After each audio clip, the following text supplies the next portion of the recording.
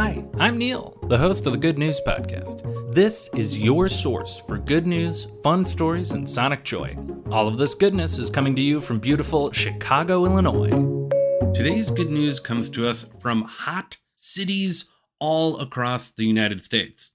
We're talking about Los Angeles, Phoenix, and San Antonio. These cities, and really all cities when it gets warm out, deal with something called the urban heat island effect. It's kind of right there in the name, but the urban heat island effect basically describes the fact that cities get really hot. There are fewer nice cooling trees. There are buildings and infrastructure gathering up heat during the day and releasing it during the night. And modern cities are super duper paved. And black asphalt absorbs a ton of heat. If you've ever walked down a hot road in the middle of the summer, you know all about this effect from personal experience. So over the past few years, LA, Phoenix, and San Antonio have been experimenting with a technology called cool pavements. Research into this technology has been going on for years at this point, including at the MIT Concrete Sustainability Hub.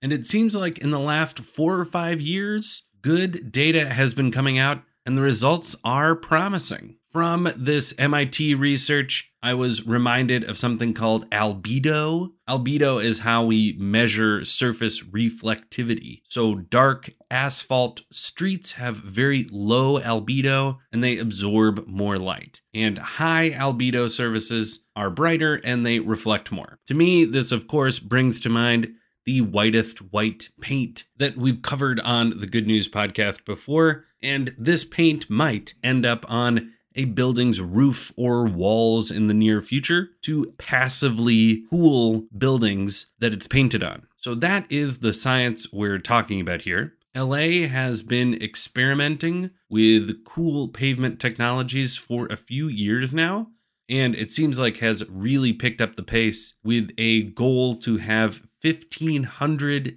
city blocks covered in like the next 5-ish years. Phoenix has a similar program too, and since 2020, so far 70 miles of residential streets have gotten this cool pavement coating. Finally, the news that got me thinking about this in the first place, San Antonio just this year is kicking off their own pilot program, and residents have apparently already started to feel the positive effects of cooler streets. From what I can tell, all 3 cities are using a water-based asphalt treatment that goes on top of the existing asphalt. It doesn't seem to contain any harmful chemicals and has the potential to lower the asphalt temperature by 10 to 12 degrees. This sort of technology is just one tool in a city's toolkit, of course. And I think these programs are also getting paired with other climate change resilience efforts, including planting a bunch more trees, which can be super helpful to reduce